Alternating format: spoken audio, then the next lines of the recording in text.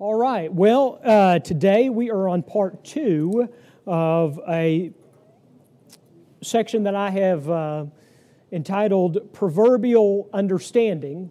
And the general idea of this is that there's this word in the Proverbs, the word understanding. It is used frequently within the Proverbs, and with no pun intended, we need to understand understanding. And so last week, what we looked at is we looked at the general idea of this word, and as we see, for example, in the very beginning of Proverbs, in chapter 1, the first 6 verses, and in chapter 2, the first 6 verses, we see the word used repeatedly, we see the word used in a verb form, we see the word used in a noun form, but in general, what we found is that the root of that word is a construction word. And so if helpful to us, we can understand that understanding is thinking about a house being built. It is understanding the plans and the processes of God's world, of His economy, and as it is pertaining to wisdom here, understanding the plans and processes of wisdom as God has revealed it in His world and in His Word. So today, and then last week, what we did is we looked at who is the source of understanding. We looked at how does God convey understanding. And where we ended last week is looking at how God reveals understanding to, or conveys understanding through His Word, through the wise, and through our life. Yes, living life actually helps in developing our understanding, so forth and so on. Today, we are going to look at answers to the question of how do we gain understanding? If understanding is something that is conveyed through God's Word, through the world, through living life, and through the wise people who we surround ourselves with, so forth and so on, how do we gain this understanding? Well, to answer that question, we're going to look at three, as I've structured it, 5 words that I want you to remember. The first is that we gain understanding through desire. And the idea of this desire is a willingness to understand. And before I read this proverb, I want to just expand on this just briefly. And that is that I think this is one of the areas of understanding that is sometimes overlooked, especially in the age in which we live, and that is that oftentimes we tend to, as moderns, we tend to think of things in terms of what we inherit, how we're born. It's one of the reasons why the argument for same-sex issues in our world, it's the whole reason why that argument is built around the idea of, well, you're just born that way. Because that's a very compelling argument to moderns who think, well, I can't be this because I wasn't born this way. Or, one of my favorite examples is, well, I'm not going to live a long, healthy life because I've got bad genes and that sort of thing. Of course, scientists tell us now that only accounts for about 30% of how long and how healthy we live. But we'll use that argument to justify the other 70%, won't we? And so forth and so on. It's all of these arguments that we as moderns, it's a very compelling to us. And the problem with that is, while there is, of course, an ounce of truth in the idea of, for example, in our health with longevity and healthiness, the other side of that is that it can lead to a real complacency. It can lead even to an apathy to say, and this is the one that I get all the time, well, John, I know that you emphasize the Word of God, and I know that you emphasize reading God's Word. I'm just not a reader. We hear that. And oftentimes it's sort of, well, that's just the way I am. It's just the way that I'm made. And I don't accept that. That's why if you've ever said that to me, I normally push back with it and to say, well, you better become one today. Become a reader today. And if you don't read anything else in this world, just read God's Word, because God chose to convey Himself in written form. And so, it's one of the reasons why we as Presbyterians, over the centuries, developed schools, developed disciplines within scholarship and academia, all of this so that we could learn to read well, and to know God's Word. Well, I ramble through all that to say that in the area of gaining understanding, part of it is you have to want to, and you have to dismiss the excuses that you may have developed in your sinful flesh to push back against understanding. Now listen to this proverb. Making your ear, so the making there is an infinitive form, it's flowing off of verse 1. We looked at chapter 2, verse 1 last week, okay? So starting in verse 2, making your ear attentive to wisdom and inclining your heart to understanding. Now, let's think about this. So first of all, one of the ways that we gain understanding is through desire, or what I mean by that is a willingness to pursue, a willingness to gain understanding. And note the active verbs, the active language really here of Proverbs 2:2. Making, or to make your ear attentive to wisdom. What is an attentive ear? Doesn't mean the literal ear, does it? This is figurative language. So what is an attentive ear? Listen up. Listen up. That's right. Pay attention. So pay attention, listen up to wisdom. Secondly, incline your heart to understanding. What does it mean to incline your heart? Okay. Be open to it. And there's even, in addition to an openness, it's an idea of an active process, right? Sydney and I, on a couple of trips to Colorado Springs, have hiked up this section of the lower part of Pikes Peak, and it's called the Incline. And some of you may be familiar with this. It's this section of railroad ties that goes up this portion of Pikes Peak, straight up like this. And some of the Olympic athletes, like Sydney and me, some of the Olympic athletes have incorporated this into their training, but you can hike this section, and it's called the Incline. And I'm just going to tell you, it ain't easy. It's pretty tough. You're going up, and it's so steep, and you just kind of pause and just try to get your breath back and this sort of thing. But the one thing about it, and the reason why they call it the incline, is there is no plateau.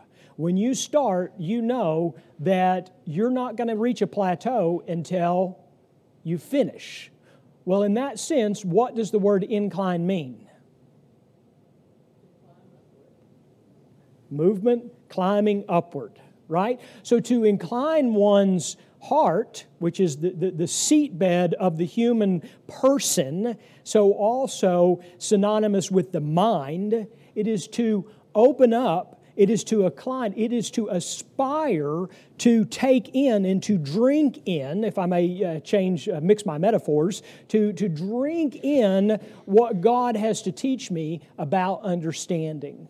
It's very active. That's the point I'm getting at, and why I gave that lengthy introduction on why we need to push back against apathy. We need to push back against complacency, because oftentimes as moderns we lack in biblical understanding because we are, and I'm not beating up on you, I'm beating up on me, but oftentimes we lack in understanding because we're just lazy. That's just pretty much it. There's an interesting article this week that I was reading on a site that I follow called the Imaginative Conservative or something like that. And on that site, it talked about sort of the progression of pastors in this country. And it talked about when this country was founded and the education level and the emphasis that was put upon the intellect of pastors at that time and where we are today. And the argument was, in essence, why are we so surprised to find that there's such a decline in the church and such rampant biblical illiteracy when the pastor or minister used to be the most educated person in the village, and today he's the village idiot, right? So again, the idea here is that, well, how do we cure that? Well, we got to stop being lazy. We've got to become more diligent. And one of the ways that we do this, if God conveys understanding through His Word, through the wise, and through life, then we need to be actively in God's Word. We need to be actively associating and listening to the wise, and we need to be looking and living life not as we are as moderns, just not as this constant ball of entertain me, but someone who's truly looking at life and discerning to gain wisdom and to gain understanding. And so that's the general idea. And again, what I just summarized there is expanded throughout the whole book of Proverbs. So I really couldn't have made that lecture at the beginning of this study. But everything that we have studied up until this point, you know what I have said now is accurate, and we gain this understanding by a willing desire to receive it. Number two, similarly but differently, it is through pursuit or through seeking it. And let me explain the differentiation by drawing your attention to 4 different proverbs. Proverbs 1:5, which we looked at last week, let the wise hear and increase in learning, and the one who understands obtain guidance. Okay, so the first part of this, does he mean by the sense of the wise hear? What does he mean by hear? It doesn't just mean listen, right? I mean, this is figurative language. To hear here means to what? To take it in, to not only listen to it, but to internalize it, because you can't increase in learning, which is the second part of that clause. You can't increase in learning if you're not hearing and taking it in, if you're not internalizing it. The second half of the clause is the one who understands obtains guidance. What does it mean, obtain guidance? And how could our understanding lead to guidance?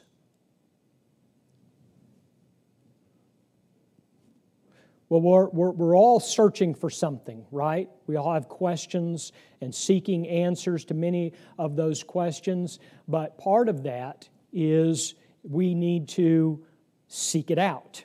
There is to be an active pursuit of it. In other words, if you want to be guided by understanding, you must seek it out. It's not as if somebody's going to come along and say, hey, I know you modern Americans really like your pills. I've got the pill for understanding. Take this with a full glass of water. Oh, great. That solves everything.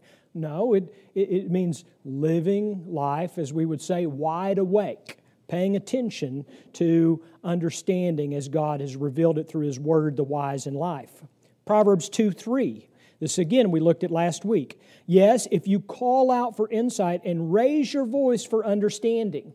Again, it's figurative language, but what's the concept of calling out and raising your voice? Exactly. Yeah, this is someone that's pretty passionate about understanding, isn't it? I mean, if you're in the town square and you're calling out, I need understanding. No, I'm raising my voice. I said I need understanding. Have you drawn the attention to understanding? I mean, again, the figurative language is such to say that it is passionate, it is eager. This is something that we want, we really want to understand. Now, let's flesh this out a little bit more.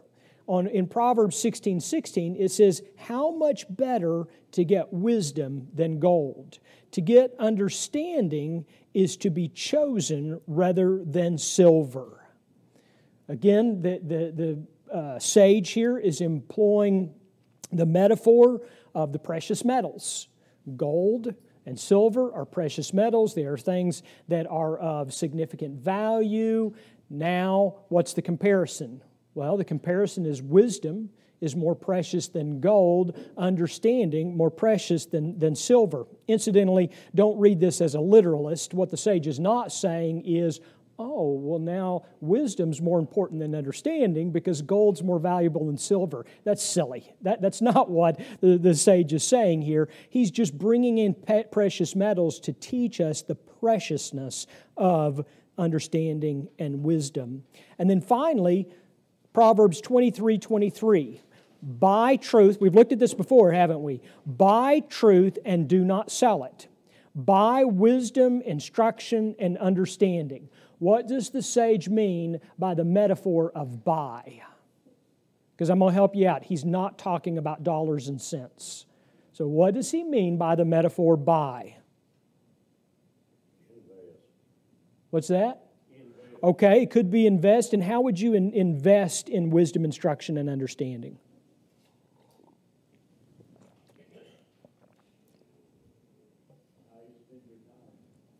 Okay, one could be the way that you spend your time. How do you spend the hours of the day that God has given you? That's a good one. Seeking to obtain it in the sense of what we're looking at here, of pursuit of it. That's right. Absorb it. That's right. To invest in it, to seek it out, to absorb it, to own it. It is something that I desire to own. If you think about it this way, if someone said, understanding is for sale for XYZ, is that not something that we would spend our money on? It is indeed. And so oftentimes it comes down to how are we seeking it out? And are we seeking for it in the right places? Yeah. Well, if they say time is money, you buy it by spending your time. Yeah. Yeah, that's a great analogy. And the great American euphemism, time is money. And so where you spend your time could be a great correlation to that. If you think about it this way, and I know I have to be careful because I guess I beat up on social media and all of this sort of the stuff of our age too much in here. So wherever my soapbox is, somebody took it away. But it really... You think about it this way, is in pursuing understanding, are we going to gain understanding by scrolling through pretty pictures 2.5 hours a day? I mean, 4 hours a day. You read the latest statistics on how many hours a day our children are on social media. Are our children gaining understanding with that? Are their parents gaining understanding by that much time wasted? Again, we could carry that to a myriad of different analogies, but the general idea is those who desire understanding will pursue it. Those who pursue it will, figuratively speaking, they will buy it. They will own it with their time. They will invest their time and their talents and so forth into gaining it. And so the general idea is we gain it through a desire for it, a pursuit for it, and then number 3, you knew I was going to add this. Practically speaking, you gain it through reading. Not always, but to know wisdom and instruction, to understand the video version of insight. Doesn't say that, does it? What are words of insight? What are, if I'm to understand them, I need to know what they are. What are words of insight? I see. Huh? I see. I see what you're talking about. I see is the words of insight. Oh, insight. Okay, I see something. Words that of what someone has seen. Yeah. What are words of insight? Well, let me ask you this. Who created the world? Who knows the world better than anyone else? Who is not silent but has chosen to reveal Himself? How has He chosen to reveal Himself to us specially? Through His Word. So if you think about it this way, is that the one who has the greatest insight on your life and my life is God. And the greatest way to know and gain from that insight is to go to His Word. Now, I know many of you are reading through the Bible, and this is something that we've encouraged year after year. We're getting ready to produce our 2023 reading guide, which is pretty cool because we started with our first reading guide in 2013, January 2013. So here we are, the 10th reading guide that we're going to produce, and we have consistently encouraged people to read through God's Word. Now, there are parts of God's Word where you're reading and you're thinking, John is always talking about the words of insight and how I need to go to God's Word and dig in. I'm just not getting it here in this section of Leviticus. Right?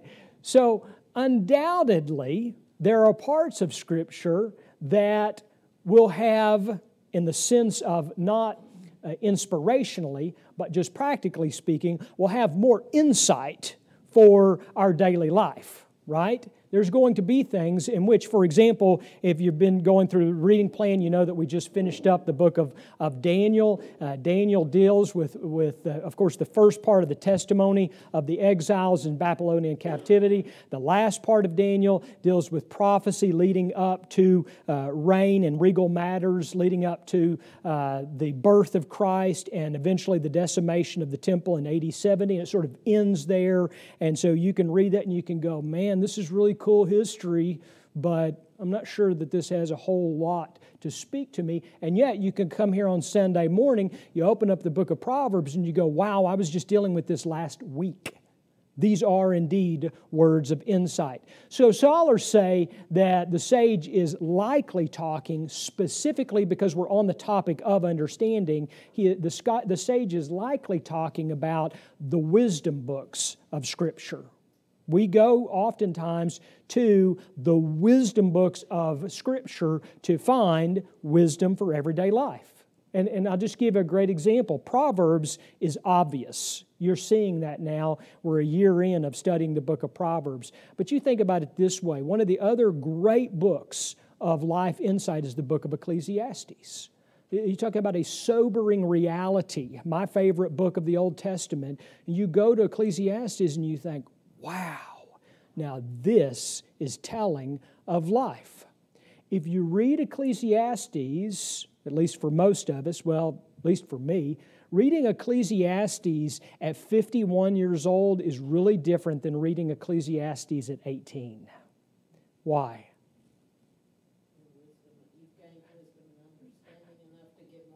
Yeah, well, let's hope so. At least I've gone enough miles down the road, right? I've got enough miles down the road where at least now I can go, wow, now those are words of insight. While at 18, probably not going to pick up on a lot of Solomon's allusions and the great wisdom that he conveys in that book, right? The point is this, is that we desire understanding, we actively seek understanding. One of the ways that we gain that understanding is through words and specifically going to the portions of Scripture to help us on these issues of wisdom. Number 4, in addition to reading, is listening. Now, remember back last week, we said, how does God convey understanding? And we said that He conveys understanding in 3 ways. He conveys understanding through His Word, through the wise, and through life. Now, listen to this in terms of listening. Let the wise hear and increase in learning, and the one who understands obtain guidance. Now, we've already looked at this, but we didn't look at it in light of the metaphor of hearing and increasing in learning. The one who understands is also comes under that same verb. The idea is of hearing. Now, on the one hand, we said that is a metaphorical word. It is. It's not just talking about listening, but we also have to listen to be able to obtain. This is a little piece of fairly insignificant trivia. But literary scholars tell us that reading quietly to ourselves is a fairly modern concept. And by modern, I mean, within the last, somebody will have to help me here, within the last 1,500 years or something like that. So fairly modern in the sense of a long timeline. But there was an era, in fact, medieval scholars will tell us that most people within the medieval period, if they could read, they would read aloud to themselves. And so oftentimes things were written in a rhythmic way. We see this even, for example, any of you that have ever read the Westminster Confession and Catechisms in the original draft, not the Americanized version that we have. The original draft has punctuation that is very foreign to us. It'll have commas right in the middle of the sentence. And you'll think, wow, why is that comma there? Well, the comma is there because most of the time they read out loud. And so as they're reading out loud, the comma would tell them to do what? Pause. That's right. It meant pause there to go forward. It's part of the thing that I think is so funny. And I travel. You go. Our presbyteries will be at different churches, and people at different churches will have different ways that they'll recite things. And because my background is in literature, I think about things in terms of poetry and meter and the way that a flow should go. And you probably notice this. When I read something out loud, I tend to read with a rhythm. And yet, you can go to some churches, and when they say, for example, the Apostles' Creed, have you ever been to a church where they said the Apostles' Creed, and they said it so fast that you were on the second sentence while they were finishing it?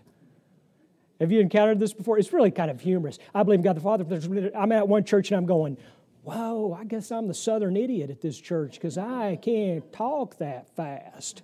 And but the person who was leading it didn't do this pause. Well, the point I'm trying to make in rambling in this is that there is a benefit to language, literature, the voice, and hearing. And when we hear something, we are to take it in. It is not to be something that is so fast it's in vain, or something that is read as if there is nothing conveyed in it other than just something that's drawn from rote memory, but it's real, it's meaningful, and I'm to take it in. I am to, again, as to mix my metaphors, I'm to drink it in, I'm to eat it in, I am to take it in as best I can. And so the general idea is I do that through listening. My son, be attentive to my wisdom. Incline your ear to my understanding. The son's not hard of hearing, is he? He doesn't need hearing aids. There's no issue with his hearing. He doesn't even mean hearing at all, does he? He means listening with the heart, to take it in, to absorb it, to internalize it. And then number 5, we gain through study. We gain through study. Proverbs 1:6. To understand a proverb and a saying, the words of the wise and their riddles. We covered this last week. This is sort of where we started on this study a year ago. But how many of you now, a year in, have a different perspective of the literary form of the proverb? All right? And if everybody doesn't raise their hand, I quit. So, okay, so thank you. Now everybody's going to raise their hand, right? So you have a different perception, a different understanding of what a proverb is. It's like Sydney and I were talking about this morning, this month's Table Talk. If I think probably a lot of you subscribe to Table Talk magazine. If you don't, subscribe. It's wonderful. But this month is on eschatology, the end things, the eschaton. And Robert Godfrey has a great article in that Table Talk on learning to read the biblical literature of eschatology because you don't read Revelation like you do Romans. They're very, very, very, very different books of literature.